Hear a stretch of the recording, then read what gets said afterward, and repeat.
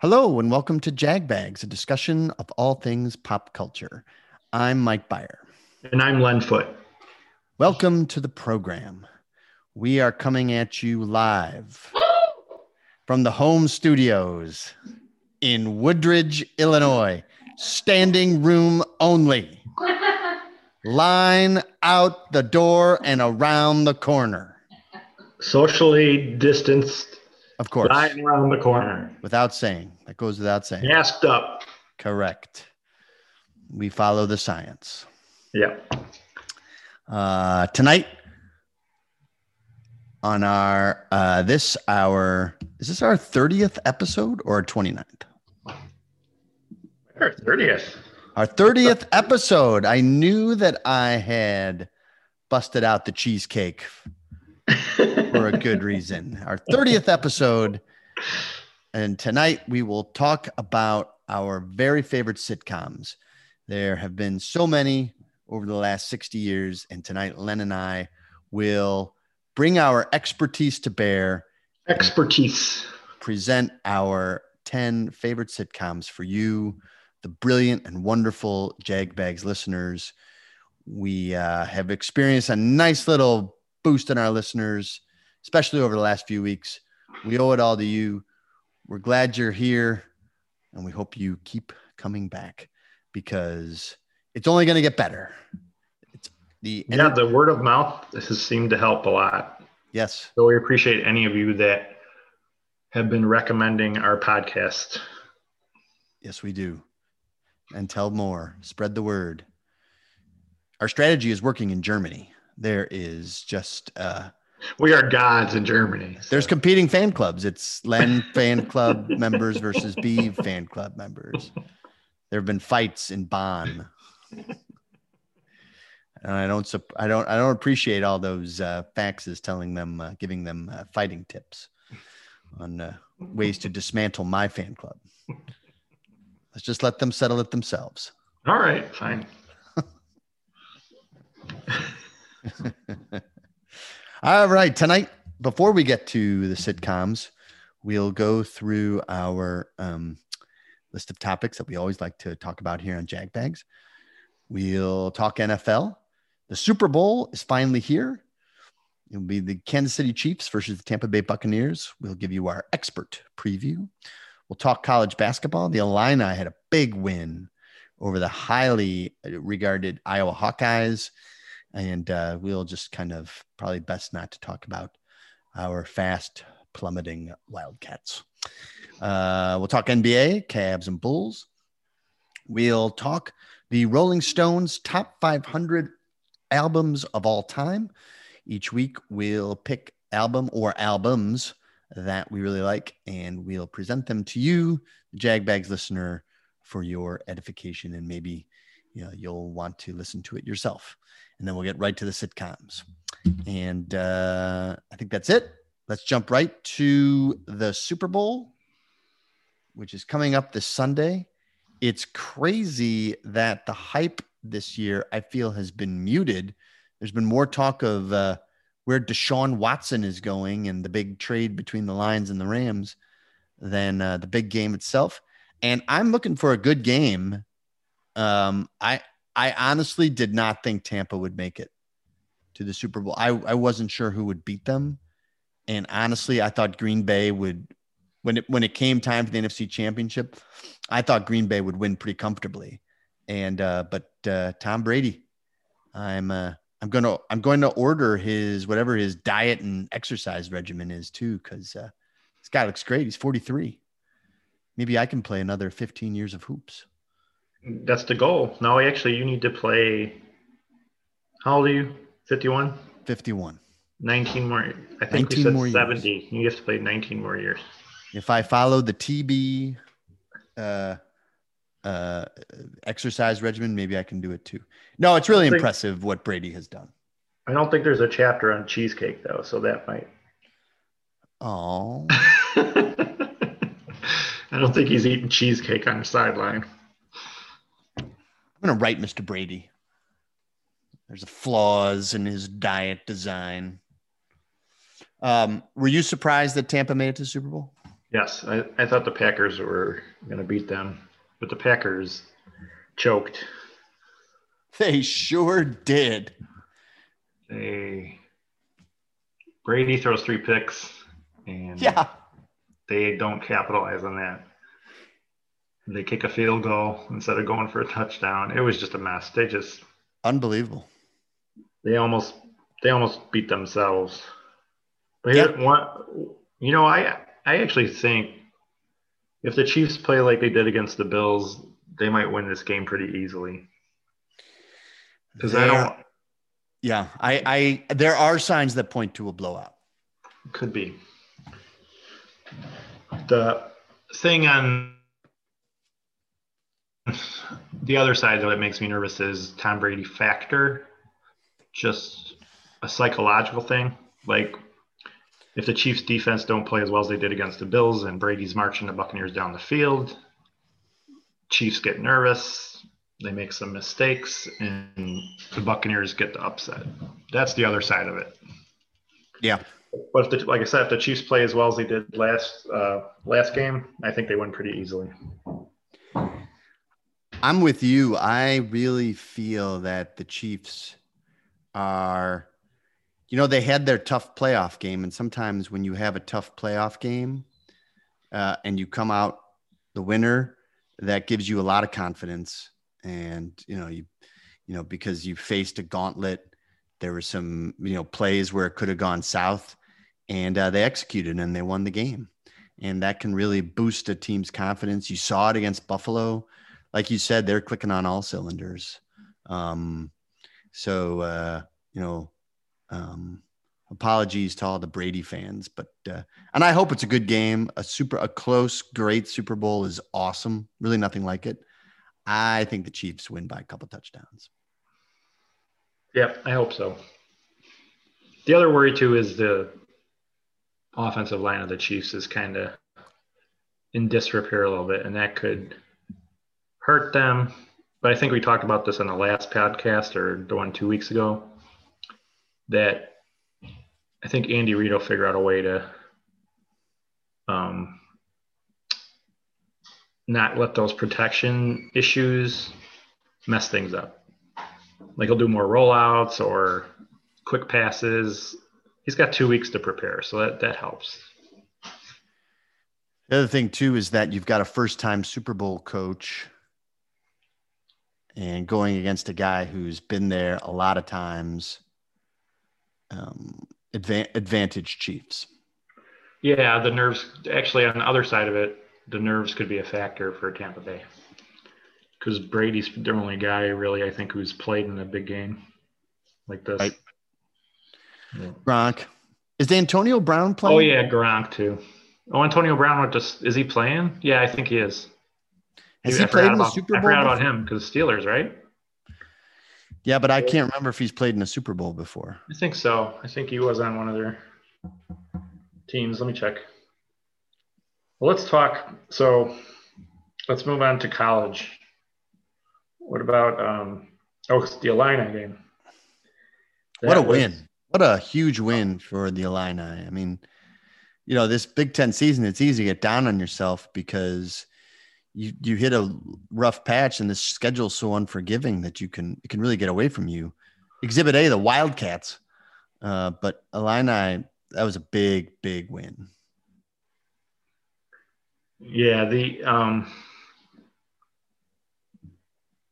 Antonio Brown was in the Super Bowl with the Steelers, but they lost to the Packers. Yes, the Iran versus Iraq Super Bowl. And I've never cared less about the outcome than the Packers Steelers. But get back to the Illini game. What was nice was close game, and they finished it out. They've been pretty frustrating to watch because they just have these lapses usually. And they've lost a couple of games they should have won. Right. And Iowa might be I know Michigan's in first place in the Big Ten, but Iowa might be the best team in the Big Ten, and Illini beat them. Yep. They held Garza down relatively. I was a little worried at the end of the game because Bohannon got open for a wide open three and made it, and it cut to 3. I was like, oh no. But then they got a couple free throws, and Coburn missed one, but Iowa didn't get the rebound. Illini got the rebound, and that was it. So they made the big plays when they needed to. And their schedule gets – I mean, actually, I don't know when you don't have a tough schedule in the Big Ten this year, because almost the entire league is ranked, I mean. Right. Even a team like Penn State that's not that good, they're starting to play better. They had an upset. I think they beat Wisconsin. Yeah, that's the thing. I mean, Northwestern's beaten good teams. I mean, they haven't won. They've lost 8 in a row, but even Northwestern's a competitive team. You don't get an off night, I don't think, this year in the Big Ten. No, and we've talked about that before. And so you can kind of, even though you can, get on the losing streak, and it seems, it appears that, your season's going down the tubes.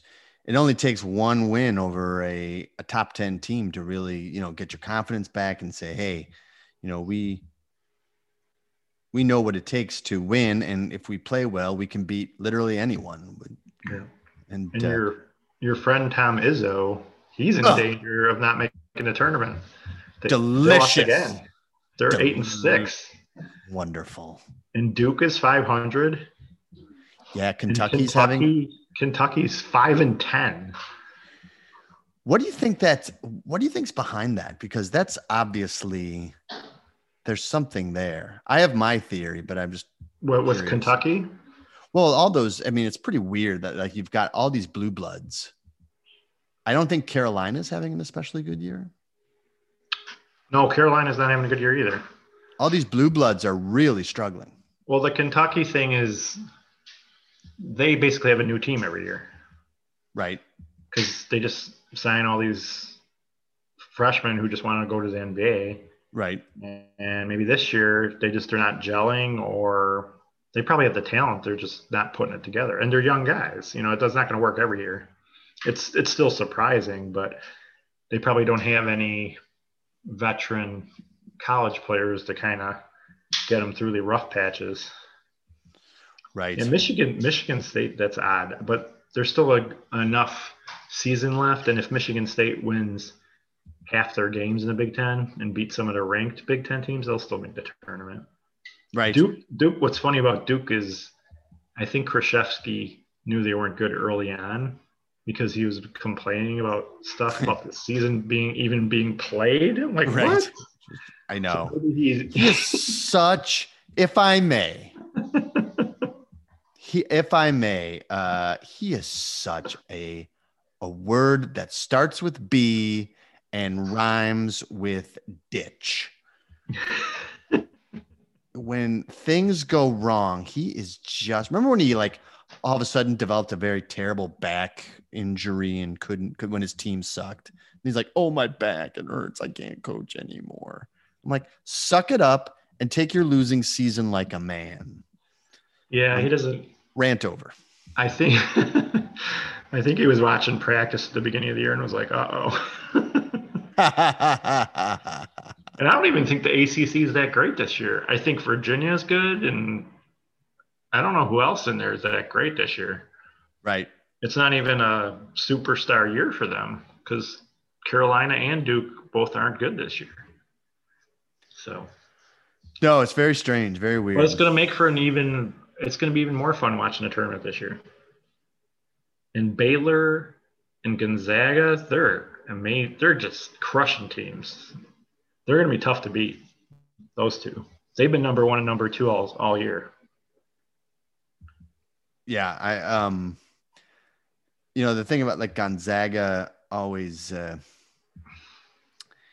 historically they've never been able to break through. They just kind of, flame out. And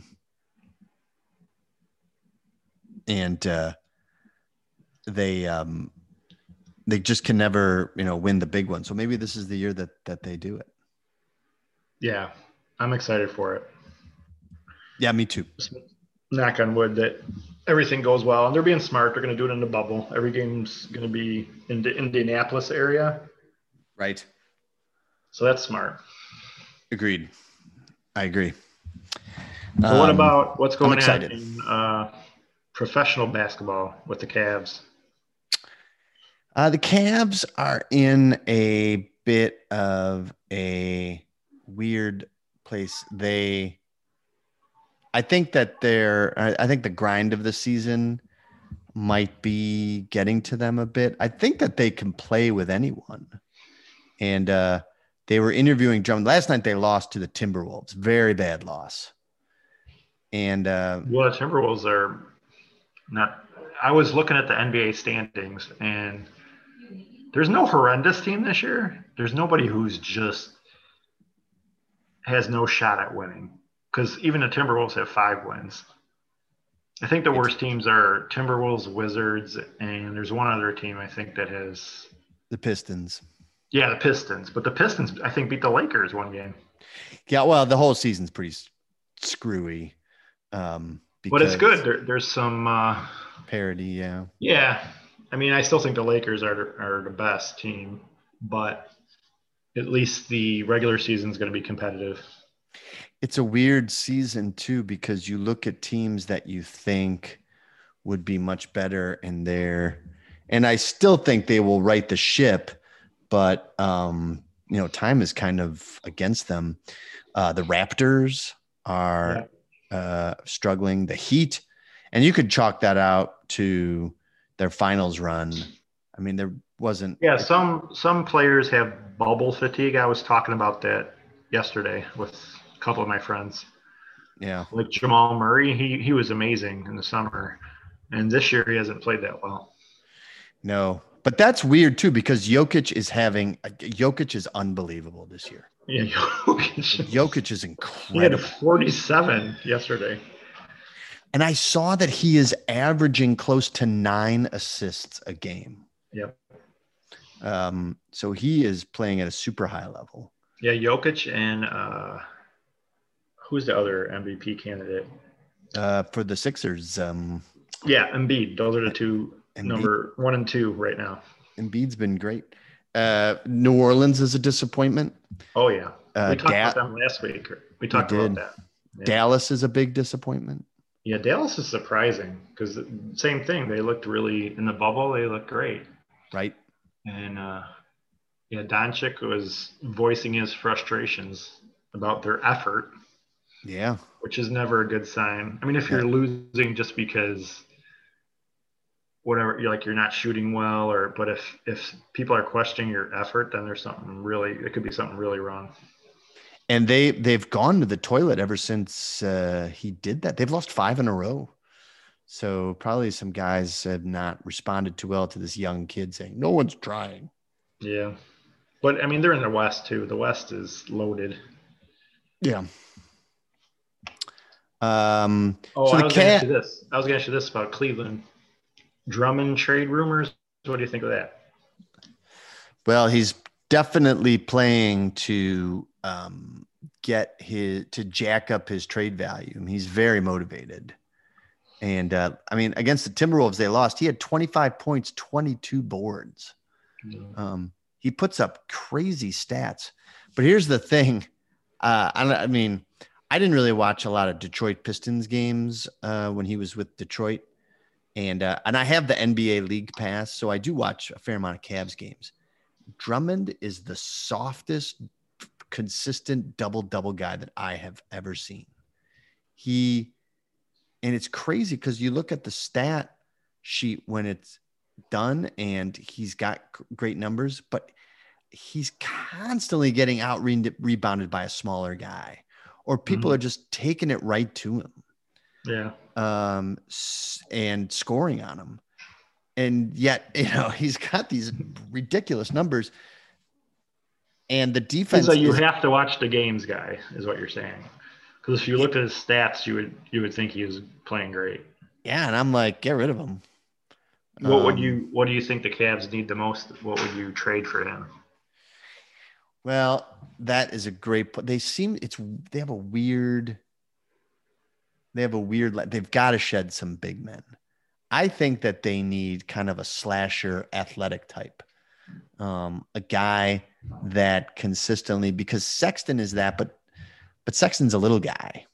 They need someone like a Jordan or a Ron Harper. Like a Even small forward, someone who's like 6'6". yeah, 6'6", 6'7", great athlete, guy who's not afraid to take it to the hole. A guy like Tatum, um, a guy that can that can pull bigger guys out and maybe post smaller guys, because I feel like that might open things up. The Cavs are either way too big or they're way too small, and I think they just need someone in between.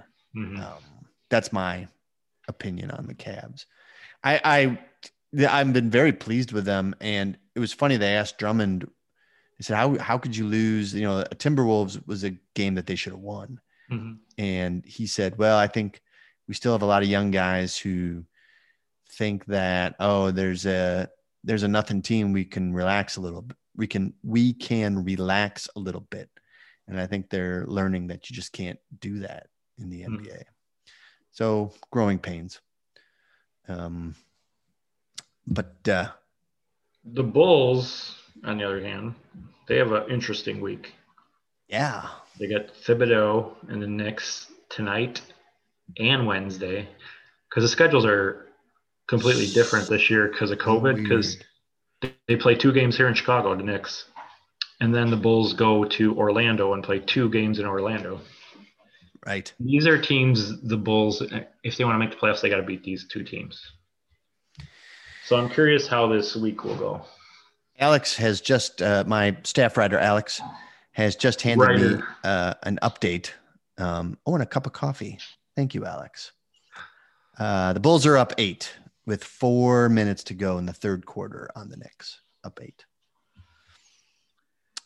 Yeah, you're right. This is a game that, if you're right, the Knicks are a team that they can, and I think they should be. I think they're better than the Knicks. Knicks and Orlando, that's 2 teams they have to beat out to get the playoff spot. Right. I'm not expecting contention, but it'd be nice for them to make the playoffs this year. I like their makeup, and I think they, like I've said this before, we've talked about it.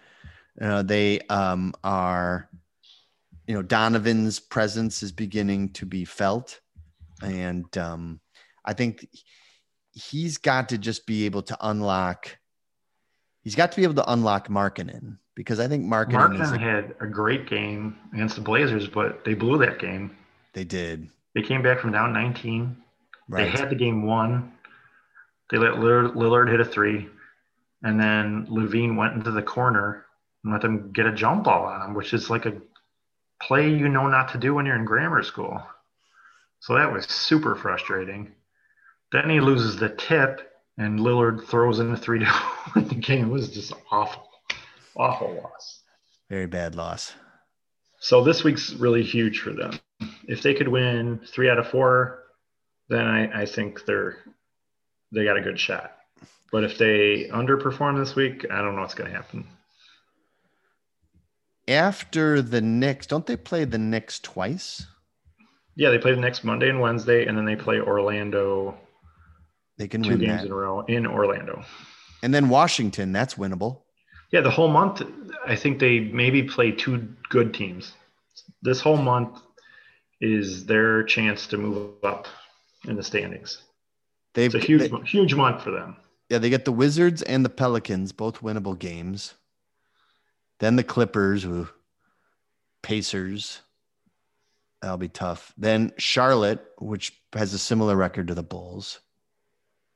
So that's a game they can win. Yeah, this is the prove it month. Show us you're a decent team. Then the Sixers, that could be difficult. Sacramento, they can win that. Houston, they can win that. Minnesota, they can definitely win that. Phoenix, that might be tough. And Toronto, assuming they haven't righted the ship. Toronto's not been good this year. So They that's have basically, not. They can at win all that. those games, there's maybe 4 good teams. Yeah, they can win. Sixers, Clippers, Suns. And the Suns are good, but they're not super, they're like 10-8. But Sixers, Clippers, and there's one other good team. But besides that, I mean, they should win. If they're going to make the playoffs, they got to win the majority of these this month. Dak is saying to himself, "This is my time." Don't worry, guys. I got this. I think he's a little too worried about being an all-star again, too. He's like, oh, no, I want the team to win, but I'd like to be an all-star. And I'm just like, no, I think it's the other way around. I think you really want to be an all-star. And the team winning would be fine. So, yep. I saw a article comparing him to Reggie Theus. Yeah, that's probably not a bad comparison. I was like, oh, I have not. That's interesting. I have to look more.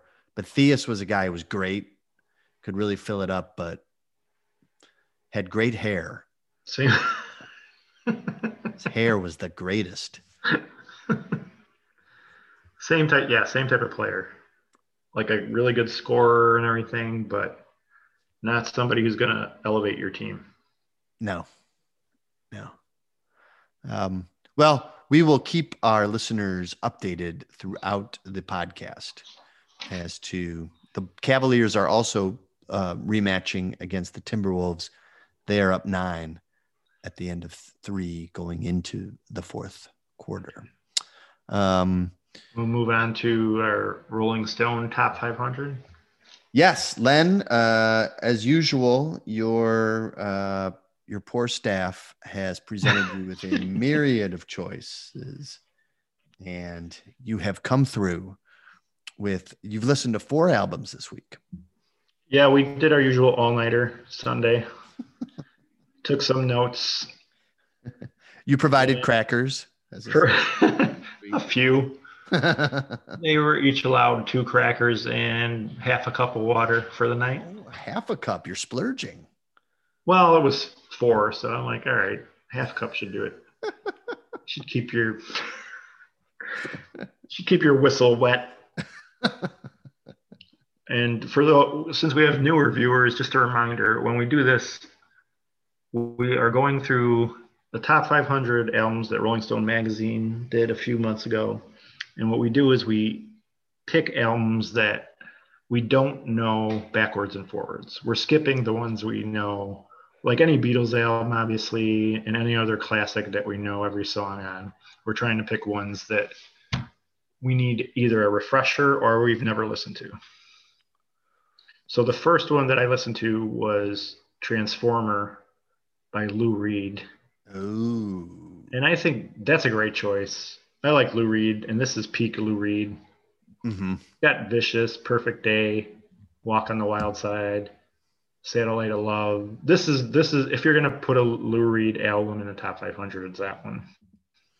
And I'd listened to it before, but there were a few songs that I didn't remember. But that's really good album all the way through. And I agree. That one's number 109 on their list. Produced by David Bowie. Oh, that was? Yeah. Yep. Yeah, that was a good combination because it's a really good album. Agreed. I love that record. I listened to the number 165 album, which is Murmur by R.E.M. Oh. And I like R.E.M. a lot. I like them more and more. I think they have when we talked about The Cure a couple of weeks ago, they're similar to them, I think, because they started out more underground, kind of a college band, and then they just got bigger and bigger. But the early R.E.M. stuff I love. And Murmur's maybe is this their first album?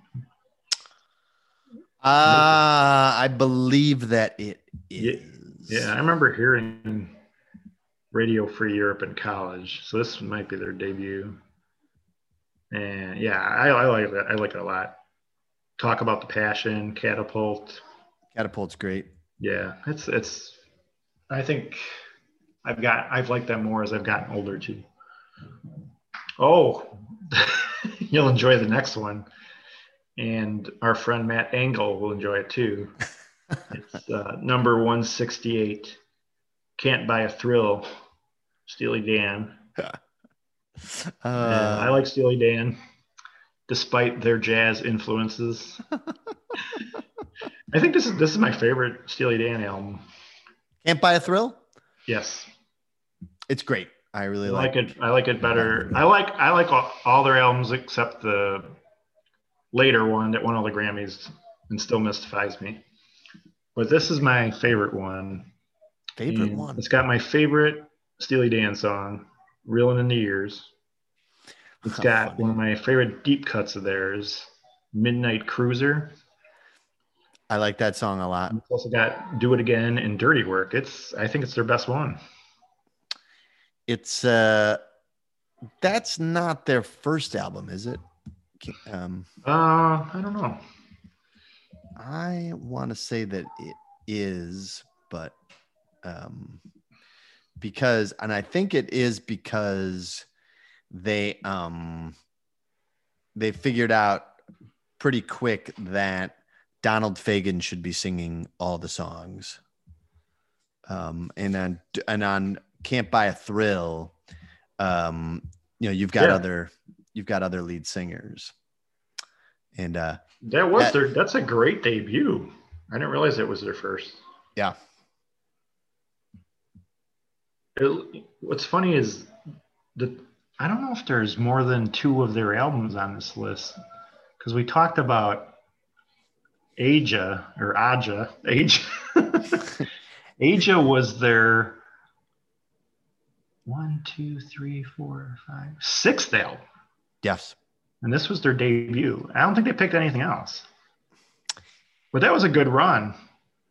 I mean, if we're Ecstasy, Pretzel Logic, Katie Lied, I like all those albums. All those albums are really good. Yep. Yeah, and then they didn't make an album after Gaucho for 20 years. Yeah. We will talk about that more when we go to Matt Engel's house and do our Steely Dan retrospective. I thought we were going to do Scott Oaken. Actually, we're going to do our Steely Dan podcast special guest, Scott Oaken, who will glower and growl. I think Dan hates Steely Dan too. They're easy to pick on just because they're very pretentious, and they're very studio kind of perfectionist kind of, they use like 42 different instruments, and Skunk Baxter is primarily involved, and he's a lousy human being. And so, there's all types. Yeah, he is. He did stuff for the Doobie Brothers too. Yeah, he was a 70s fixture. But like I said, I mean, I put them right up. Their first 1, 2, 3, 4, 5, 6. I even like Gaucho. Their first 7 albums, real good. Yeah, and I feel like we need to do a podcast just about all these amazing 70s runs. Yeah. I feel like we're talking about this every week. I know. These bands that just from the start had long streaks of great albums in the 70s. Right. Here's one more. Yeah. And the last one I listened to was number 177. Every Picture Tells a Story. Great. And yeah, it's a great album. I just needed a refresher. And I realized after listening to it, I can listen to Maggie May again. Because Maggie May used to be, you could not get away from Maggie May. But I don't hear it. I don't hear it like I used to anymore. And Every Picture Tells a Story is a great song. One of the best. When it kicks in at the beginning, I love it. Yeah. And I Know I'm Losing You. That's a great cover. And Mandolin Wind and Reason to Believe. Probably his best album, Rod Stewart. So that's a really good choice. That album is tremendous, and it's one of those, like, it's great because there's not one bad cut on the whole record, and it really showcases. I feel like Rod Stewart's a very versatile kind of vocalist. Like, he can sing anything well. Yeah, he's got great rock and roll voice. Great. I mean, he was in the Faces, one of the all-time great bands, and then but can sing soul and ballads, and if schlock's your thing, Yeah, that's what he does now. his storybook records sell 1 billion. Just Yep. God. Yeah. So he's at home in most genres, and I feel like this one kind of showed he was more than just a shouter, blues shouter for the Faces. I really like that album. I'm with you. It definitely belongs in the top 500. Yeah, I mean, and Maggie May's one of the most popular songs of the 70s. I think it was number one for 6 weeks or something. Yep. What was the one you listened to? I listened to album number 484. The album is by Lady Gaga. Really? And it's called Born This Way. And when she first came out, I mean, she was like kind of, it was easy to make fun of her, and she seemed to be more gimmick than anything else. And I feel like popular acceptance has really kind of she's become much more mainstream, much more accepted. I think Star Is Born was obviously an incredible career move for her. Gave her all kinds of real, legitimacy, because she was very good in that. And yeah, I liked her a lot in that. And the thing is, I mean, she's got a great voice. Born This Way, I liked. To me, it's an album that that Madonna would be happy to make. But there's also, some interesting lyrics there too. I mean, you could tell she's definitely got a mind, and the Born This Way is a now it's become a LGBTQ anthem. Mm-hmm. But it really covers a lot of sounds that isn't just like dance pop. There's rock in there, and there's there's other types of influences as well. I am not ready to say this is a definitive top 500 album, but I would consider it. I really don't have a problem with it. I mean, it's number 484, so I'm not gonna quibble. I could see her. I think it's placed just about right. I could see her doing something even better, though. I think she has it in her because her last album, the one that came out last year, it's kind of like she just went back to doing a dance album again. Right. I think one of these days she's gonna pull something together that has kind of all of her influences in it, and that'll be the one. That'll be her best one. I think she's doing something with Tony Bennett again too, or at least did a duet with him or something.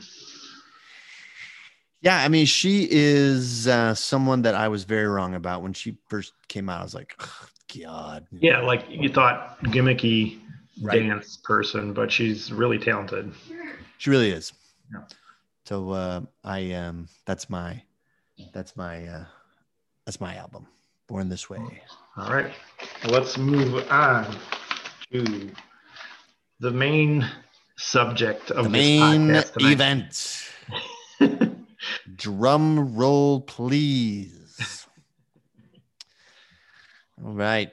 I will give the correct top 10 sitcoms. of all time. And then Beeve will also give his. This is preposterous. An outrage. You want to start with your number 10? Yes. You seem hesitant. I have some thoughts, Len. In 1979, when I was 10, this was really hard, obviously. It was real hard. Very hard. I have a couple of shows that I just hate to leave. There's so many I really hate to leave off. But I want to, with your permission, of course, Len, is just a couple of honorable mentions. Okay. And I'll make. We can talk more honorable mentions too after we do our top 10s. Yeah, I really just tried to get it down to 2. I could go on and on, but the 2 that I really want to bring out, just hate to leave. One is called The Regular Show, which is a cartoon. I don't know if you can still see it on Cartoon Network. And I actually got this from the kids. Declan in particular would watch Regular Show. And I found myself just laughing my behind off at the just hilarious characters. It was really funny situations, typical slacker comedy. And, it's a bunch of animals, and they are in charge of keeping they're like groundskeepers at a local park, and so it's a bunch of animals. There's and then like weird amorphous creatures.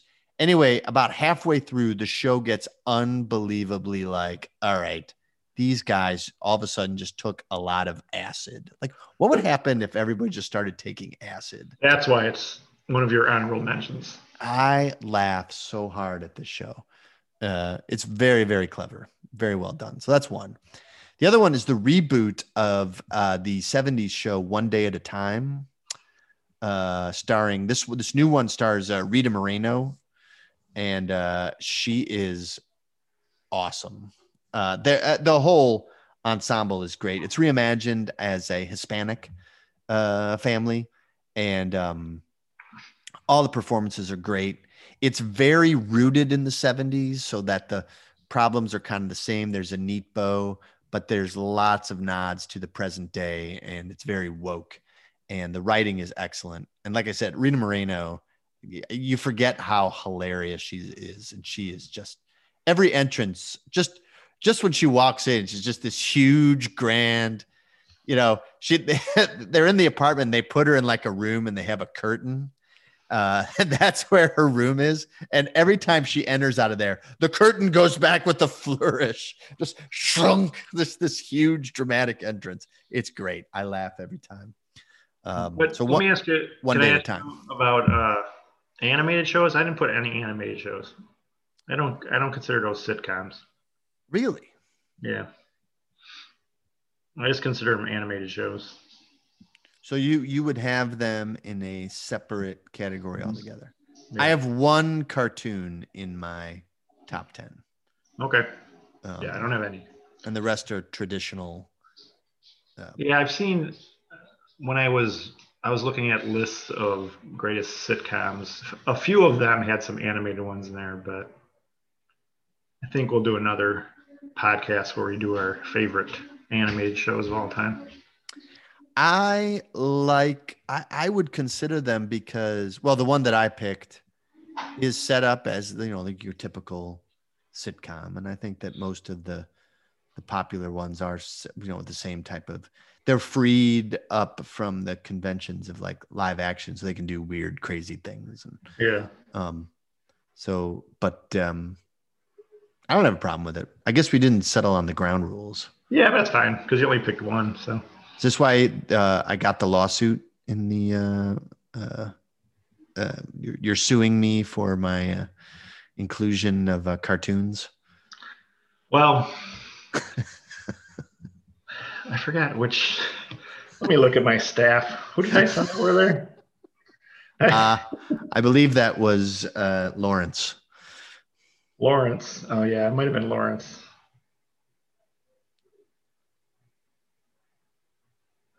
Right. Man, I forget how many staff members I have. Well, Herman? is Herman a lawyer? Maybe Herman's the lawyer. Oh, Tallulah does good work. We don't talk about her too much, but she's not a lawyer. Tallulah puts her nose to the grindstone. No, I'm just talking in general. Yeah, she cries. Laureen, another crier. Bart is my killer. Might have been Bart who set that up. I think he's wanted in 5 states. Well, hard worker. All right, let's get to my first one, my 10th rated show, and you will laugh, but I laughed at this show. It was so dumb. I don't care. I laughed every time. Three's Company. Yes. 10th greatest sitcom of all time. John Ritter, master of physical comedy. Don Knotts, a comedy legend. The Ropers. She always wanted to have sex, and he avoided her. Hilarity. Chrissy Snow. Nope. Even when I was a kid watching that show, I knew it was bad. Oh, this show is hilarious. Nope. The only people I like in that show are Don Knotts and Norman Fell. You don't even like John Ritter? I did not. I've gotten yelled at for that. I never liked John Ritter in anything. Wasn't a John Ritter fan. Woodridge has changed you. This has been an opinion of mine forever. Oh, actually, Larry. I would laugh at Larry sometimes. Larry! Come on. I would laugh at Larry. So the supporting guys I like, but the main people, actually, I mean, as far as playing their roles, I thought Joyce DeWitt and Suzanne Summers were fine. It's just the scripts are terrible. It was the same episode every time. It's not meant they gotta be painful to watch now, because every other episode was about, oh no, they're gonna find out Jack's not gay. Definitely hasn't aged well. Yeah. Okay. Yes. It was every week there was this wacky misunderstanding. Yeah. That they had to clear up. And every week there was an episode where either Mr. Furley or Mr. Roper would be listening as Jack and either Chrissy or Janet would get involved with a wacky double entendre filled conversation, which are some of the finest exchanges in the history of the form. Oh my gosh. Hilarity. Wow. You're off to a great start. I am off to a great start. Thank you. All right. My number 10 is actually a good show. Oh, let's hear this far superior production. Veep is my number 10. Veep is a riot. Veep is a great show. Yes. One of the best casts ever. Agreed. Julia Louis-Dreyfus, perfect. Yes. Matt Walsh. Gary Cole is great on his show. Every time Gary Cole would talk, I would laugh. And anytime they had a guest, I mean, these are some of the funniest people in the world around. And this writing, talk about writing. The writing was incredible. Well, I mean, there were no wacky misunderstandings in Veep. That's where it went wrong. That's why I didn't put it top 10. Veep is a great show. This is how hard it was to do, though. Veep is a great show. Great show. And I barely got it in the top 10. Yeah. I laughed very hard at Veep. Yeah. Let's go to your number 9. I'm a little hesitant, but go ahead.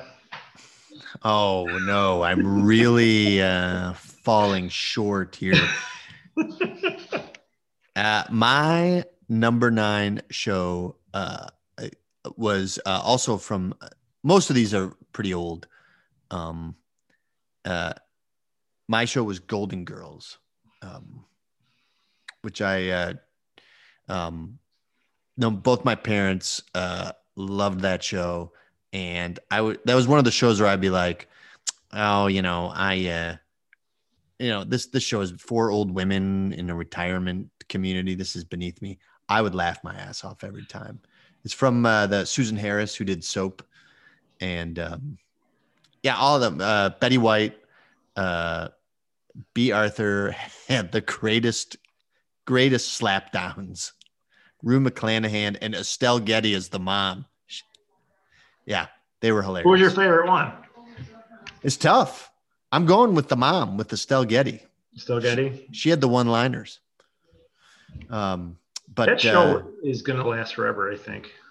Yeah. Because in the past few years, there's been all this Golden Girl stuff has come out.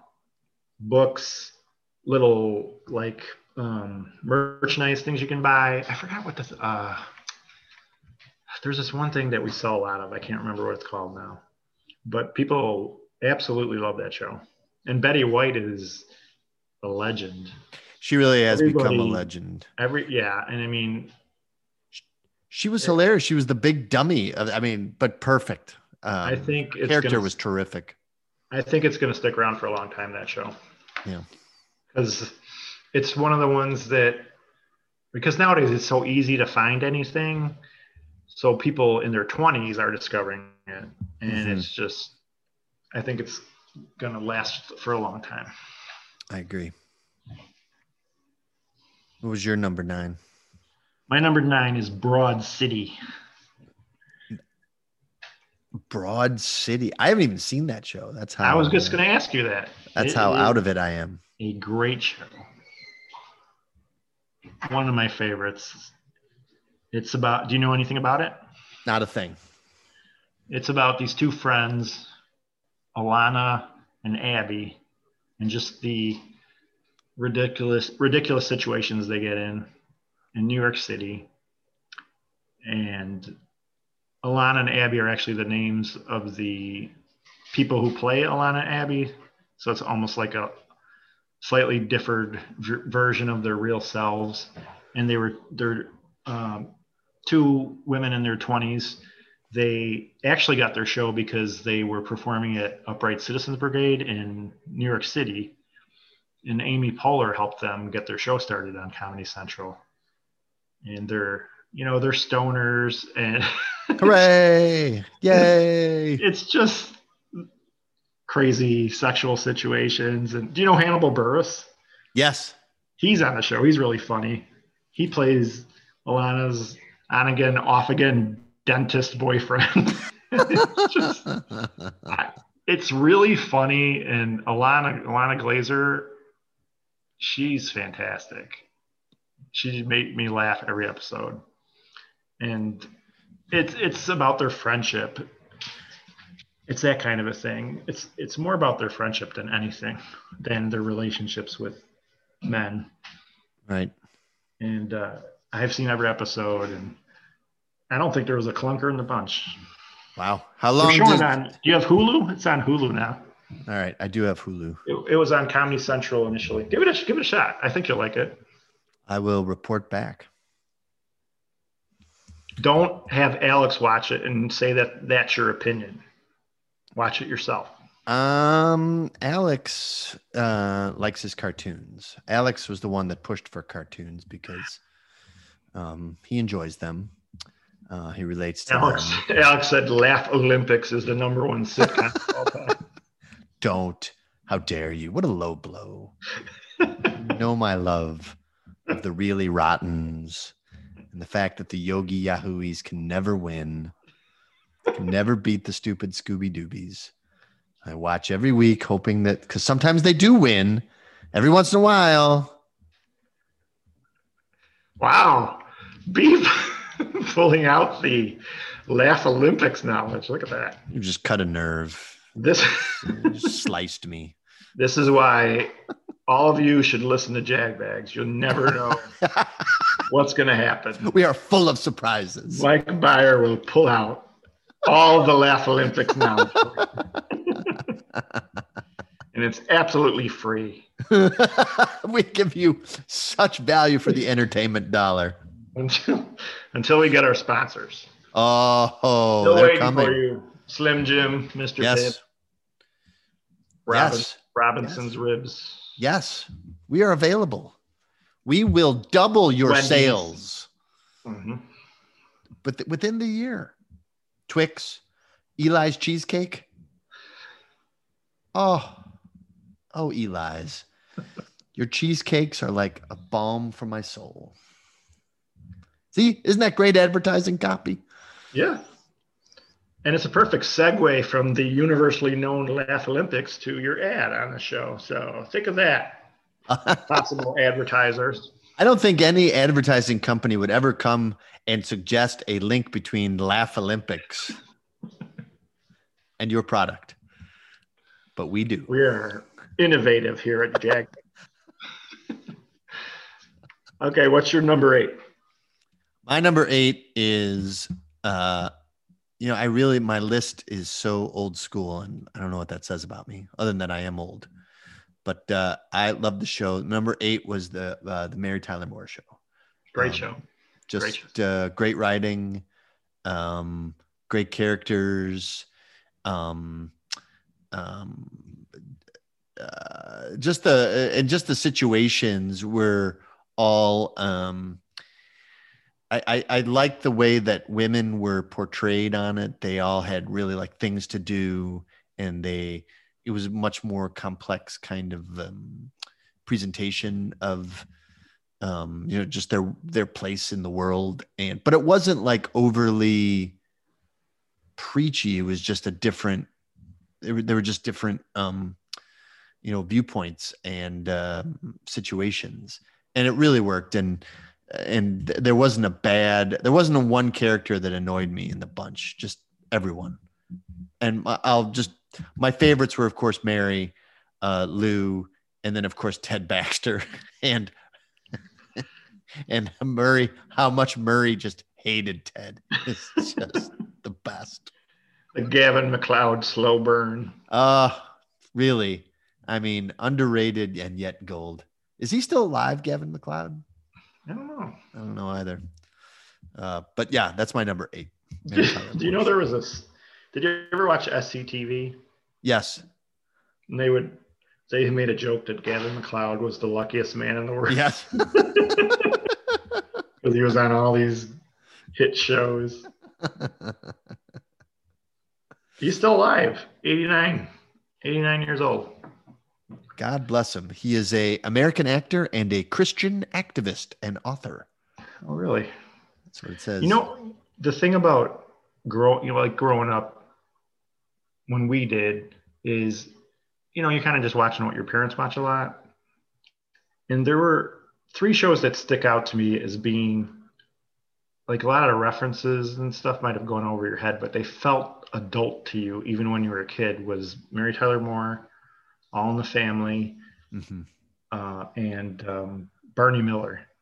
Yeah. I felt like when those shows are on, I would watch them, and I liked them even as a kid, but I'd be like, there's other stuff going on here, isn't there? And that's like a tribute to them, because they just had a lot going on, all 3 of those. Yep. And Mary Tyler Moore, I mean, the focus of their show was a woman who was centered on her career pretty much. And that was unusual for back then. And single. So groundbreaking for sure. And and I always thought, All in the Family did not make my top 10. Yeah, it didn't make mine either, but it's worthy of it. I thought that Mary Tyler Moore was just as, for those reasons that you said, just as like socially, just as powerful a social commentary as All in the Family. I just thought All in the Family sometimes beat you over the head with it. Yeah. Where Mary Tyler Moore, like you said, they were just presented, but there was no, commentary or preaching, which I appreciated. And Mary Tyler Moore, I think, is funnier than All in the Family. Agreed. But both great shows. That's why it made it so hard. I mean, I didn't put either of those in my top 10, and they're both really good. Yeah. My number 8 show is Community. I love Community. Community. You want to talk about a cast too? Oh my God. Yeah. That's a top to bottom. Alison Brie and Gillian Jacobs, Donald Glover, Yep. the entire and it's a lot of these classic sitcoms. It's just the ensemble, just the great talents they had and how they meshed. I mean, them meshing is even more important than the amount of talent, I think. Mm-hmm. And Community was very innovative. They would try different stuff all the time. Yeah. Dan Harmon, the showrunner, he was not afraid to take risks. And that's a show I want to go back and watch again because there's always a lot going on in there too. Yeah, that's a show that I watched when it was on NBC, and it was one of those, like, at first I was like, this is weird. And then that's the kind of his easy chair. It's the kind of penetrating analysis that you get on Jagbag. This is weird. It took me a while to figure out that there was much more going on. And they weren't just being weird for the sake of being weird. Yeah, it's really different, really funny. Great performances, great writing. I definitely want to go back to it. I want to start from the beginning and watch it all again. Yeah, that'd be a good binge. That'd be a good binge one. Yes. What about your number 7? Number 7 sitcom. It was tough to leave The Love Boat out, but I did leave The Love Boat. That's like an hour long. Yeah, I feel like if it's an hour long, you can't call it a sitcom. I don't consider it a sitcom. Because I saw a list that had Freaks and Geeks on it, and Freaks and Geeks not a sitcom. That's not a sitcom either. I agree. Great show, but not a sitcom. My number 7, I don't know if it's a sitcom. It's definitely a com. Is the short-lived but hilarious show Police Squad, starring Leslie Nielsen, and that show broke a lot of ground, and I mean, they just basically took those old 70s cop shows and put them, I mean, it's just a brilliant satire of them. Yeah, it's sad. That's on my honorable mention. Police Squad? Yeah, because it only got 1 year. I know. And I would laugh so hard. I literally could not believe when it was canceled. I was like, what is wrong with America? I agree. This show is effing hilarious. I know. We finally agree on something. This almost makes up for your Three's Company. You'll come around one day. Oh, yes, you will. You'll come around to its homophobia.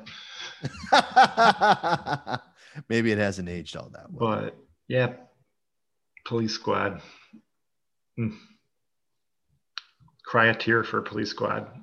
Way too short-lived. Yes. If that show would have had 3 seasons, I would have put it in my top 10. But I felt like 1 season, it's hard to put a show that only had 1 season in the top 10 for me.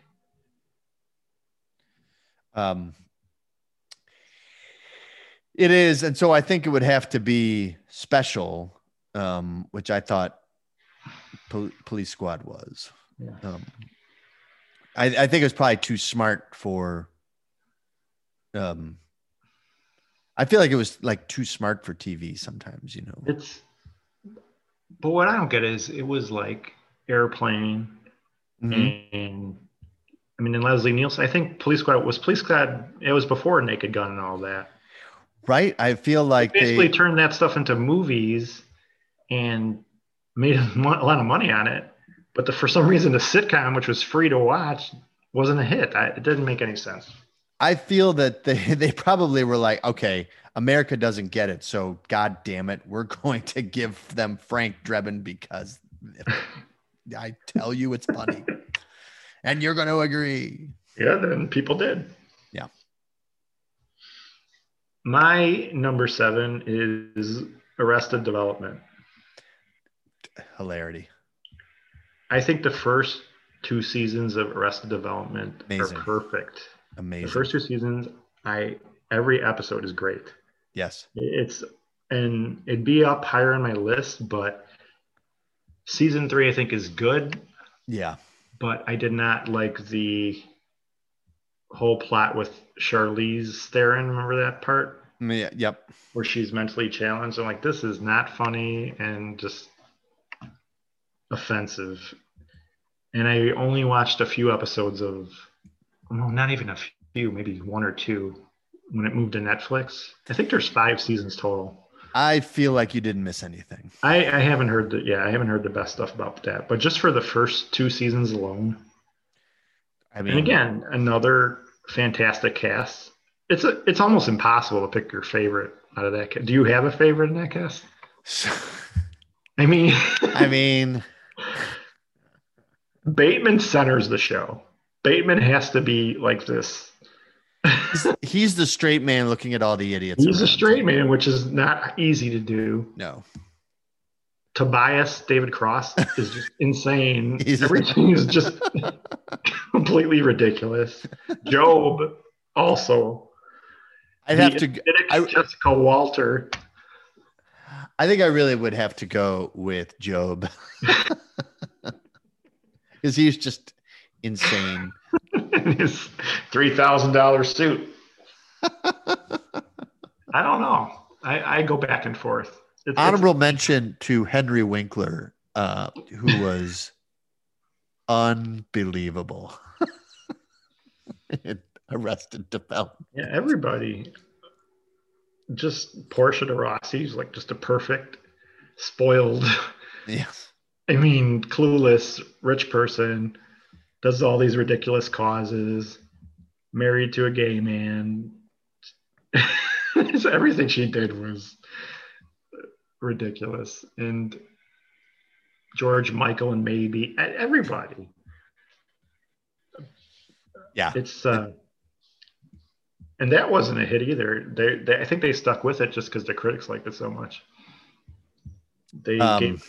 Fox gave it a shot, but after 3 years, people still weren't watching it. My one complaint about Arrested Development is that sometimes, how do I say this? Sometimes I felt like the show got caught up in its own weirdness. Like it was like, all right, how weird can we be? And don't get me wrong, I loved it. And someone who loves Three's Company can't really get, but sometimes I thought it would take away from their characters. So you were in your easy chair, drinking your Sierra Mist, going, this show's weird. This show's weird. This show's weird. Not top 10. Like Community. Community. I don't get it. Beeve on his lounge chair pulpit. Hold on. Where's Three's Company? Ah, perfect. This is a comedy clinic. I need some comfort. Where are my double entendres? They always make me feel wonderful. What's your number 6? My number 6 show. This is where it gets really hard. But I go back to. It's weird. I'm just gonna go back to. Most of the stuff is what I grew up with as a kid, or watched on reruns. But my number 6 is WKRP in Cincinnati. Yeah. Just no clunkers of a characters anywhere. Really strong writing. Just like parts where you wouldn't necessarily be laughing, but you could tell that it was building towards something awesome. And so the build was just fantastic. And just some unforgettable characters, from Johnny Fever to Les Nessman to Venus Flytrap, and then of course Jennifer Marlowe. My God, and Arthur Carlson. I mean, they were just, and then Andy Travis just holding it all together. Right, he was the Bateman of this show. Yeah. And just all the ridiculous situations and Trials of, and I have to say, if I had to pick a favorite, it really would be Les Nessman. Yeah, every year everybody Herb posts about Tarlick. that. Every year on Thanksgiving, everybody posts the classic KRP Yeah. episode. No one's ever going to forget that one. And I Yeah. almost put KRP in my top 10. It was a great show. Pretty much everything you said about it, I would agree with. Look at that. We have agreed twice. I'm on a roll. Amazing. My all-time favorite was their one Christmas episode where, Herb Tarlick just openly lusted after Jennifer Marlowe, and she told him to just get the hell out. She was a really strong character. Very.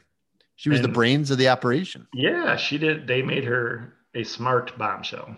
Very much so.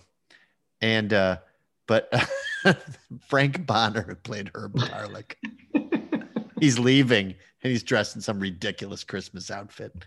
And he's carrying all this, the stuff from the Christmas party. And Jennifer meets him. She's locking up. And Herb's tried to make the Christmas party great. It's just been a big failure. And so he's leaving and he's miserable. And Jennifer Marlowe says, "See that mistletoe in your hand there?" And Herb's like, "Oh, yeah." And she goes, "Put it over your head." And his take, just his dream has finally come true. I have searched over YouTube for that. I can't find it. Jagbags listeners, what's up? If you are able to help me, I remember laughing so hard at that.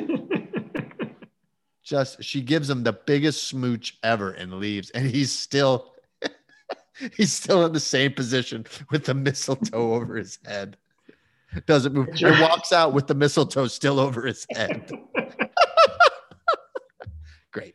I picture a young Beav drinking a clear Pepsi, enjoying this. And saying, "That's very funny. Someday that will be me." That's not weird. That's not weird. That's I'm great. Herb Tarlick. Yeah.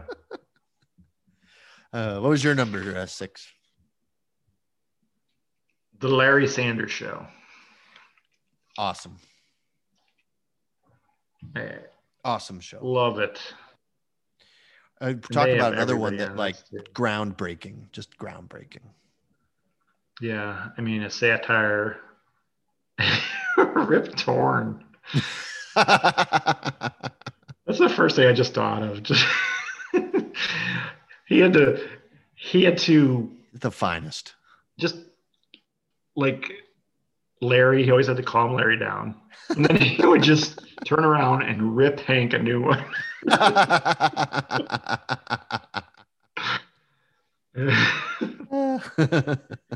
Just the guest stars, like David Duchovny was in love with him, and how it broke down how the talk shows are and how they work. And Jon Stewart as the young upstart, just everything about it was fantastic. Another great one to rewatch. I haven't watched the Larry Sanders Show probably. I mean, I would watch it from time and again. It was on while we were going full bore at the factory, and I just never got the chance to see as much of it as I wanted to. But every time I would watch, I was like, "Oh, show's great, great." Mm-hmm. We're agreeing way too much. I don't know what's going on. It's about to get real because we're about to hit the top 5. All right, let's do it. This is where the rubber hits the road. Well, I know at least one of my top 5 you'll be outraged by. So. Oh no! I already know what it is, and you're wrong. You're wrong. All right. We'll get to it. My number 5 show of all time, the 5th greatest sitcom ever made, is Seinfeld. That's my 5th favorite. I mean, I think it's all been said about Seinfeld, but I really liked was how and I know that a lot of people prefer Curb Your Enthusiasm to Seinfeld, and I totally get it. I do think Larry David was the brains of Seinfeld. To me, Larry David sometimes would come off as like less funny and more kind of like an unpleasant guy. And in Seinfeld, even though the characters were, I mean, incredibly flawed, there was a likability to them. And yeah, the show was, about nothing. They would explore concepts and like just ideas and like kind of like observations on human nature, which was interesting to me. And for such a small, tight ensemble, I can't pick which one I like the best. They all were like, I think sometimes Jerry was the weakest of the four. And then the supporting characters around him. Not always. I sometimes Jerry Stiller annoyed me. But they supported the Wayne Knight, the Soup Nazi, just to name a few. I just really enjoyed. And I just thought it was such an unusual and terrific show. Yeah, you know what? You know my views on Seinfeld, right? I don't think I have heard. A lot of people really dislike Seinfeld. I like it, but I would have liked it better if it was just Elaine and Kramer show. Yeah, because George annoyed you. George annoyed me. Man, to me, that's why I get yelled at for the most. Because people, if you're a Seinfeld fan, you have to love George, and I do not love George. And I like Seinfeld. It's not like I can't watch the show. There's some great episodes. Yeah. But there's also episodes where I just want to turn it off when George is annoying me. And Seinfeld is really one of the stiffest actors of all time. Yeah, Seinfeld himself is the weakest of the four, no doubt. Yeah, not an actor. He's not an actor. No. Which is why he's basically playing himself in this. But he's not even that great playing himself. But, there's classic episodes I like the contest. That's an amazing one. What about George, of course, wins. I can just see George acting, despicably and Len in his easy chair with his Mr. Pibb looking, just going, "You are a jagoff, George." But I get it. That was That was your number 5, right? That was my number 5. Yes. My number 5 is Parks and Recreation. Love Parks and Recreation. In Parks and Recreation, I almost stopped watching it after the first season is not that good. Oh, really? Yeah, I don't think the first season's that good. But people are telling me, stick with it. So I'm like, all right, I'll stick with it. And it got great. I think it almost was a Office ripoff almost at first. With the talking to the camera. Yeah. And yeah, I don't think Amy Poehler had found her footing until season 2. Agreed. Because Amy Poehler is really funny, but Leslie Knope wasn't a typical Amy Poehler type of character, like kind of the outrageous things she did on Saturday Night Live. She kind of had to tone that down and create a real person, I guess. Right. And I think she started to hit her stride in season 2, and bringing Adam Scott on helped a lot. And Chris Pratt, super funny. Tremendous. He's tremendous. Aubrey Plaza, everybody. Aziz might be my favorite on the show.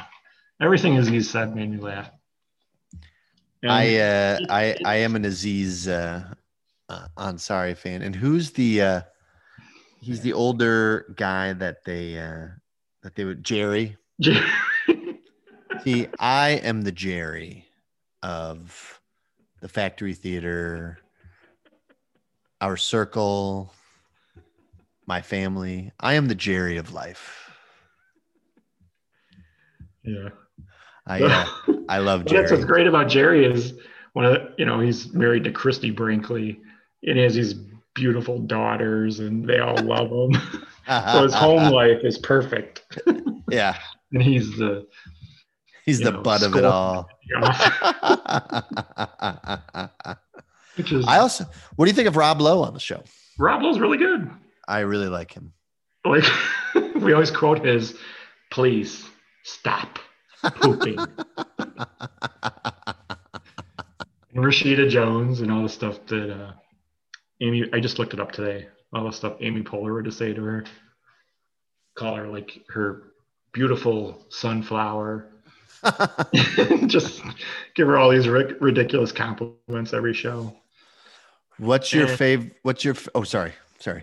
But what I was gonna say is a lot of sitcoms is you just really get attached to characters, and that's what happens with this show. Yes. Sometimes that will elevate a show. You just get really enamored of everybody, and you want to see what happens to them, and it's you get attached to them. So not only is the show funny, but you're also super invested in everything that goes on. I agree. And even like the minor characters, what I like is that even the minor characters, I want more of them because they're so fun. Like Councilman Jam, just the greatest. On Raphael. I forgot his sister's name. Jenny Slate Plater. They made me laugh so hard. The best. And the high school kid, Pilkus. Yeah. He's a high school kid and he's Leslie Knope's arch enemy. It's brilliant. And I think that show just got better and better every year. See, that's the thing. I feel that they found their characters got stronger and stronger. You were talking about Amy Poehler and Leslie Knope. I think she got comfortable in, Leslie Knope as kind of a try-hard, just high energy, almost manic type. And she was able to present that and be laughed at and be comfortable at getting laughed at, and even be more of a straight man than she was used to, I think. Yes. Because the more ridiculous characters were orbiting around her. Right. Like Ron Swanson and Aziz's character, Aubrey Plaza, because they were all insane, basically. And it was funny because she would lay out the ambitious plans and then they would. And Ron Swanson would never want to do any of them. My favorite, just getting back to Rob Lowe for a second. So my 15-year-old daughter loves Parks and Rec. Mm-hmm. And I would try to, she would always like, oh, that he's so handsome. And which amused me. And so I would I would try to catch her. I'd be like, hey, you want to watch a movie? And then I'd look for movies like St. Elmo's Fire. I was just going to say that. Let's watch Blood. Your dad's favorite movies. Outsiders. I'd say, oh, here he is. Here's Rob Lowe. And she would, I forget which movie it was, but she her jaw dropped. She goes, is that from Parks and Rec? And I was like, I'm just going to leave it here. Actually, maybe I won't. This is an 80s movie. I see his bare butt. Yeah, don't let her watch Bad Influence yet. Starring Robert California and yeah. Yep. Anyway, Parks and Rec is a great show. For me, it's top 20 for sure. Okay. Well, let's move on to your number 4 then. So my number 4 show of all time is The Honeymooners.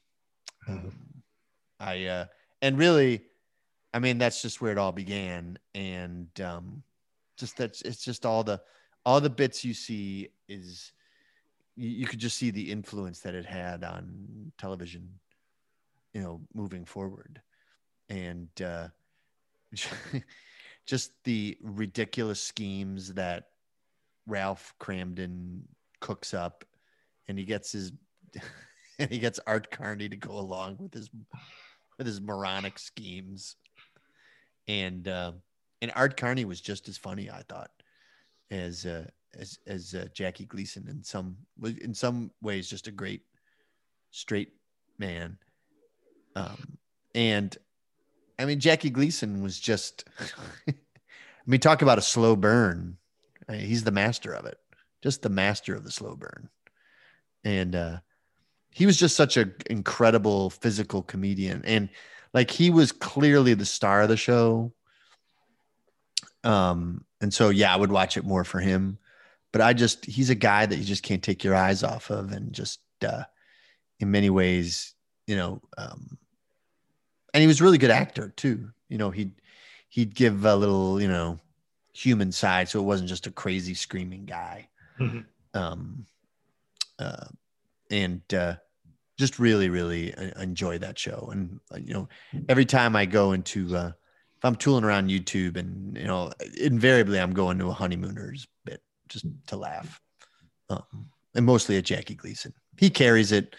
And so it is a little bit unbalanced, but that's how much I like Jackie Gleason as Ralph Cramden. So funny. Yeah. I don't have much to say about the Honeymooners because I haven't really seen too many Honeymooners episodes. But it's obviously probably the most influential sitcom because it was the pioneer almost. And the thing is about it is that, like, so all the plot lines are kind of, I mean, it's so old school. It's so old, but Gleason is so, it's more like I like to watch him just, and Art Carney too, just as actors and how they play off each other. Mm-hmm. And the wives too. Audrey Meadows is great because she's just like, oh my God, you are an idiot. And he's ranting and raving about something. And I tell you, there's a lot about Scott Oken. I mean, I think you and I both agree that, the longtime artistic director of the Factory Theater in Chicago, and a guy that we, you and I both find hilarious. And every time I watch Oken, just in life, but on stage, I always think of Jackie Gleason. Right. I always do. Yep. And every time I watch the Honeymooners and Gleason, I think of Scott Oken. Mm-hmm. I'll be curious I'll send you a few. Yeah, I've seen a few episodes, but I've never seen a full season or anything. Ernie loves the Honeymooners too. Ernie's a big Honeymooners fan. Yeah. He used to always do the bang zoom line. Yeah. And some other Jackie Gleasonisms. One of these days. One of these days. What's your number 4? My number 4 is similar to Parks and Recreation, Taxi, because workplace comedy. Yes. You have the main person, yes, straight man, surrounded by his crew of lunatics. Not all lunatics, but almost a similar kind of vibe to it. And you get completely attached to these people. Yes. Really super well written, really funny. I keep saying rewatchable. I almost think that's part of the appeal of some of these sitcoms because you just want to sit down and laugh and revisit these characters that you've always liked.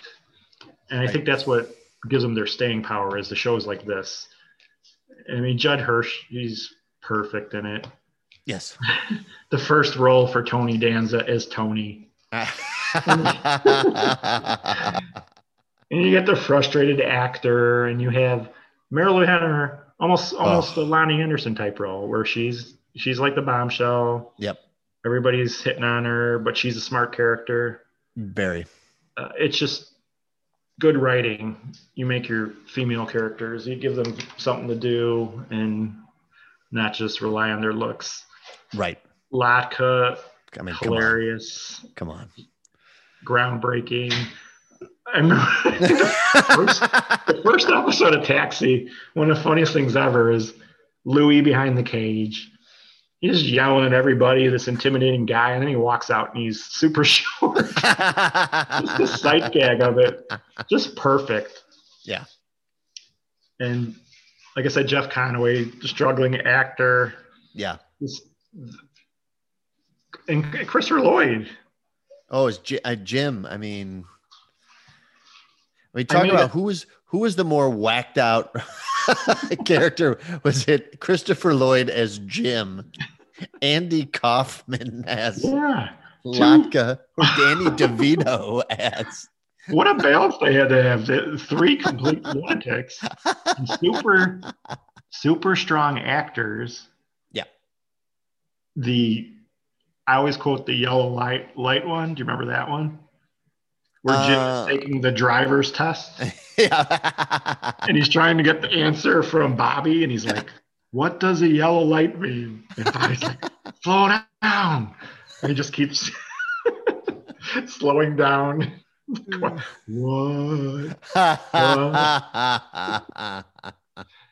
And anything Andy Kaufman did, he was complete risk taker. Very much so. And Carol Kane just hitting the ball back to him every time. It's got to be hard to perform with a guy like that. And she was perfect. And I love that show. I'm on a taxi group on Facebook, and they posted this thing about Christopher Lloyd, and I was like, I think this was his career highlight, not Back to the Future. I like, and he's great as Doc Brown, but Reverend Jim, he killed me every episode. Oh, he was. I mean, that's no doubt that made him a star. Yeah, he was. And just the surprises, like he came from a rich family. This guy who would wear the same beat up clothes every day. Yeah. And he's well educated, and you would never know that. They just did a great job. Taxi, like you were saying before, like when those 70s sitcoms, Taxi was definitely one of the shows that I would watch as a kid and be like, I've probably missed about 5 different references in the last minute. This is way over my head, but let's have Jim go again. That's funny. Get Latka Gravis on here again. That guy's the best. Thank you very much. Maybe now I would like to do Elvis. What about number 3 for you? Number 3 was the subject of an entire Jagbags podcast, and that is The Office. Okay. That is my number 3. All right. Well, let's talk about that in a second. Okay. That's also on my list. My number 3 is your favorite, 30 Rock. This is barbaric.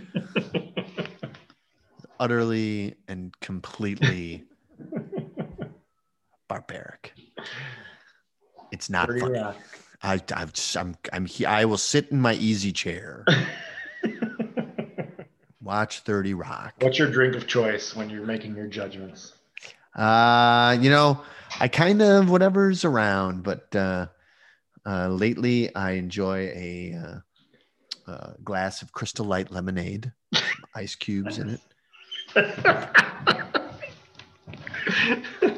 Lovingly prepared by my daughter as I sit in my easy chair. Acidic critic sitting on the couch drinking Crystal Light with plenty of ice cubes. In judgment. Well, to me, I mean, we know you don't like Tina Fey, but love Tina Fey. Right. Alec Baldwin, great. Who is funny. Very funny. Tracy Morgan, who I did not like that much on Saturday Night Live. On 30 Rock, he makes me laugh every episode. And Jack McBrayer, it's Kenneth. It might be the sitcom that's made me laugh the hardest. Because it's just straight up ridiculous every episode.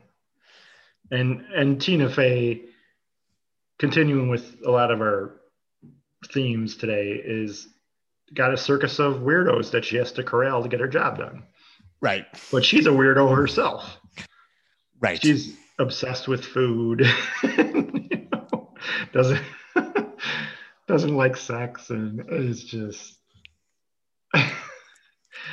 There's so many neuroses. One of my favorite episodes is when she goes back to her high school reunion and she thought she was the one who gets picked on, but in reality, she was the mean girl. She was the one who would say really mean stuff to the people in her class. So they would turn things on their head. And we're into a rewatch right now, and I just 30 Rock. still laughing so hard. But I know you don't like. But I know are your kids at all into 30 Rock? No, they haven't really seen it. You know why? Not enough memes. Right.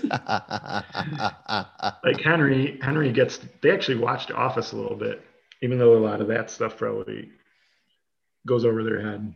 But I predict they love Kevin. Kevin is their favorite. Let's move into The Office, because The Office is my number 2 and it's your number 3. So let's talk Office a little bit. I predict that Henry will in time really watch The Office. Well, it's going off on Netflix now, so you'll have to. Well, Peacock. We have Peacock. Yeah, it's on Peacock. And they have extended cuts of the episodes on Peacock now. Really? Yeah. Well, that's a reason, because both my kids, I think Declan was in 7th or 8th grade when he really started getting into The Office. Yeah. And Jesse pretty much the same age. And she and Rita went on a major rewatch jag like about 2-3 months ago and busted them all out again. And they this time around they've really gone they've really gone for Jim. They really just think Jim's the finest. And I think we've discussed Jim before. I mean, we've gone over The Office before. It's definitely. We don't have to go over The Office too much. Yeah. Any of the new listeners to our show, we do a deep dive into The Office on our episode 11.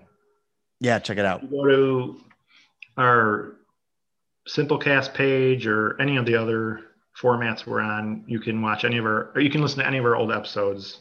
The Office is one of our most popular ones. Yep. We go into the openings, the favorite characters, favorite episodes. It's a really good one. But you know how you were talking about your daughter. So Henry and Darby have watched a few, and their favorite character is Kevin. Kevin, I mean, Henry thinks Kevin dropping the chili is the funniest thing ever. Because it is awesome. Yeah. So yeah, it's your number Henry. 3. It's my number 2. What's your number 2? And then we'll go into your number 1 after you do your number 2. So my number 2 is the controversial one. Alex told me that I could vote for The Simpsons. And so blame him. But to me, I mean, The Simpsons are about as now I have to say that, I've kind of stopped watching after season, I was like, well, after season 10, how long can they keep this going? Well, apparently they can really keep it going. Do it forever. For God's sakes. Yeah. But just all the different characters and situations, and the Harry Shearer and his Phil Hartman, your favorite, and just the writing, the various side characters, in addition to like the travails of the Simpson family. And then, of course, the greatest villain of all time, Mr. Burns. Have the Rolling Stones killed? Fetch me a martini, Smithers, and don't be stingy with the vino. Yeah, The Simpsons, it's nuclear family. Yeah. It's supporting cast of weirdos. Yep. Homer, despite he's the finest. He is. I love Homer. Despite all his failures, he's likable. And Marge and Lisa just try to keep everything together. Bert, Homer, you love this woman too. Homer, you're damn right. Bert goes, then show her your love. Homer goes, that's right. Marge, we're getting drive-through and we're doing it twice. Plus, The Simpsons gets credit for having a Grand Funk reference. So, Yeah. and I don't watch The Simpsons regularly, but when I put it on now, I still laugh. Yeah. It's almost like some of these rock stars we've talked about who have been around forever and have a million albums. You're almost like another album. Right. There's just something about it when something's around forever, you take it for granted, and you might be missing some really good stuff because just the longevity, it's amazing. Really It's amazing. 30, I think it's 31 years now, right? Wasn't it like 89? Yeah, when it started. Hmm. And I mean, I haven't kept up with it, and maybe that's but their Halloween episodes, I watched it basically during the 90s. So solid from, so started watching it in college and really all the way up until I got married, and then a little bit beyond that. And then of course, as an adult, I shouldn't be watching cartoons anymore. Yeah, you're very mature. Yes. The I moved pillar on from my of easy maturity. chair. Yes, back to Three's Company. Let me enjoy some Crystal Light lemonade and watch the brilliance of Richard Norman. Clinton. Oh, come on. He just got back from a date with the Jiggle twins at the Regal Beagle. Let's go to the Regal Beagle. All right. So now let us get to the moment everyone has been waiting for. Your number one. I'm ready. Do you want to go first or you want me to? You can go first. So you can judge me? Sure, I'm ready. Well, you started with number 10, so you should right. finish with your number one. That's fair. My number one sitcom of all time is Cheers. Guess what? Do we agree? We agree. Unbelievable. Through all the strife, through all the ups and downs of this podcast. Yeah. Never stop believing. I thought this might happen because I knew you liked Cheers a lot. And well, go ahead. You start, and then I'll say a couple things. I mean, just real quick. I mean, to me, the strength of the show is that when you can lose two major characters, the show starts out and you're like, this show is hilarious. Everyone's great. Everyone's incredible. And then you lose two major characters, Coach and then Diane. And not only do you not miss a beat, but you actually get stronger. To me, says it all about just the quality of the acting, the writing, the situations, and just the strength of the show overall. That they can add, sometimes on sitcoms, they add a new character and it's so annoying. They added characters that were incredible. Yeah, Cheers was smart and didn't add Ted McGinley. Right. It's like they never added someone you're like, oh, God. Did we get Woody Harrelson or Ted McGinley? Woody Harrelson. Exactly. Yeah. And Kirstie Alley, when I thought that would be the death knell, when they brought on Kirstie Alley, I was like, the first two episodes, I was like, this is not Diane. This show, Rebecca, this isn't working. And but I'll stick with it because it's Cheers, and it's a testament that within a year or two, I was like, I found myself forgetting about Diane because Rebecca was such Kirstie Alley is great, strong character, and talk about neuroses. It's just awesome. Yeah, she's amazing on it. Too bad she's insane now, but she was great on Cheers. She really was. Yeah. So that's really all I have to say, just from top to bottom. And Cheers, again, fits exactly the sitcom format's strengths. The excellent ensemble. Mm-hmm. It's not a workplace comedy, but it has this pretty much, I was thinking about this today. Cheers is nearly every episode's just in the bar. Right. I don't think they have an episode outside of the bar. No. You kind of get once in a while you get a small glimpse outside the bar, but it's rare. Right. It's like you could make a case that Cheers is just a dream somebody has because it's not. That's it, and you never meet Norm's wife. So there's like some hilarious. You could come up with some crazy theories about the show. And Ted Danson, just a legend. Oh. He's great in everything, and he's the center of the show. Agreed. You know, he's somewhat stable. He kind of loses it a little bit with Diane and with who was the rival? Was it Gary? Yeah. Because Roach, one time he had this thing where we watched all the episodes that had Gary in them. They even switched Garys.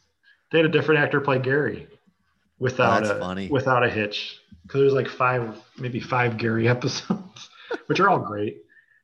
And any episode you pick, doesn't matter what year, they're just all good. Great consistency, great writing, great cast. Who is your favorite? Who is your number one favorite Cheers character? That's real hard.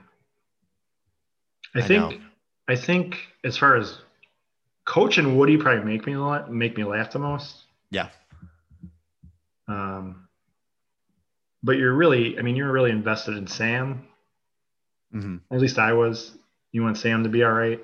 I mean, he's recovering. He's recovering alcoholic. He's former baseball player. He's trying to keep this bar afloat. So, and Ted Danson's such a likable guy. You're always kind of, I guess I'd say Sam. I guess I'd say him. Oh, Sam, that's your favorite. Yeah, if I had to pick one. What about you? You know, I think that if I had to pick, it's really hard. I think that I would go with Frasier because he's just, I mean, he started out as kind of a guy that,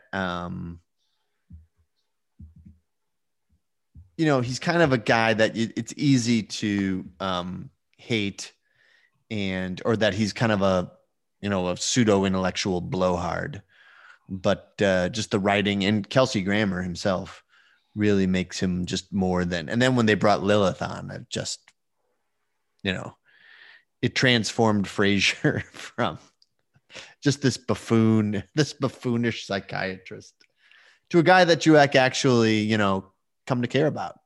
Yeah. And I almost, I mean, the spinoff of Frasier is also a great show, in my opinion. Yeah, my dad's favorite. Love Frasier. So that I'd have to say that he's my favorite Cheers character. How about to end this? I'll real quick. I'll go through some of my honorable mentions. All right. And you just kind of give me a yay or nay. We'll do kind of a rapid fire. Hold on. Let me pour a glass of Crystal Light. Can relax. Shake the glass so we can hear all the ice cubes. Yes.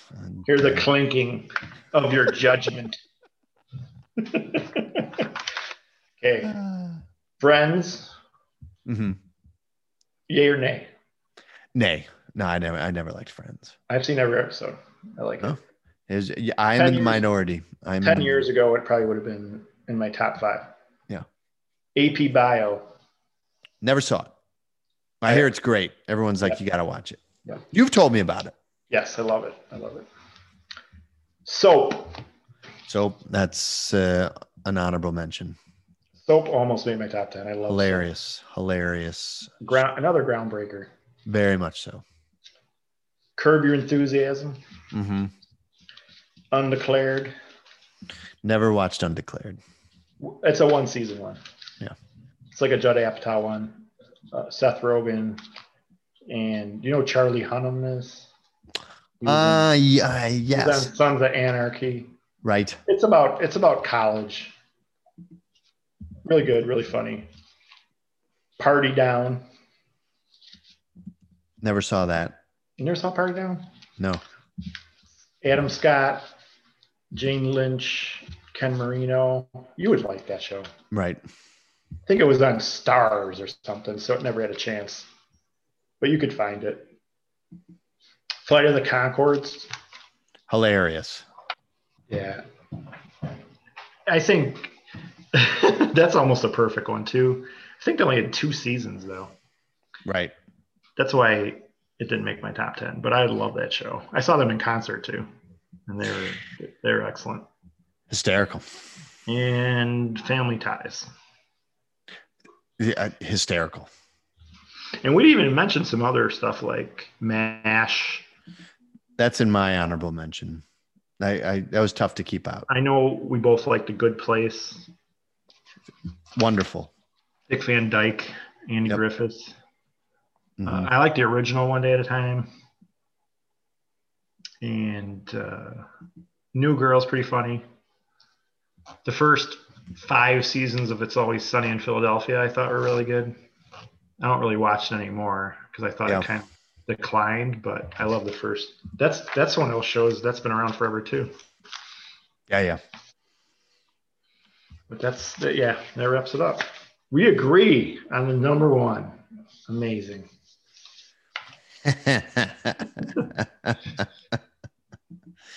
Yeah, that is pretty incredible. I think people are going to write letters or send faxes saying this was obviously fixed. And so we'll have to. Jag bags. There's the collusion. We'll throw in Three's Company to get them off the scent. Brilliant. The only 2 ones that I want to mention, really 3. The first is Roseanne, the original Roseanne. I laughed a lot at that show. I thought I like that show better if she wasn't on it. I mean, now she's problematic and even back then I'd watch the show and I'd like it, but just her line readings. But the show, the writing like that. As a creator and everything, yes, the writing on the show was good and the rest of the cast was good, but I had a hard time listening to her on that show. Right. The other 2 I want to bring up are Newhart. Yeah, Newhart's good. Both Newharts. Yeah. I liked, if I had to pick, I think just because I saw it more, would be the one where he ran the bed and breakfast with Larry, Daryl, and Daryl. And the other one that my parents really liked was The Odd Couple. The old. The Odd Couple's good too. Yeah. So those would be my just ones to mention. That's why this was so hard to do. There's so many classics to pitch. So many that we didn't pick. Yeah. I mean, agreed. There's there's the Beverly Hillbillies, Hogan's Heroes.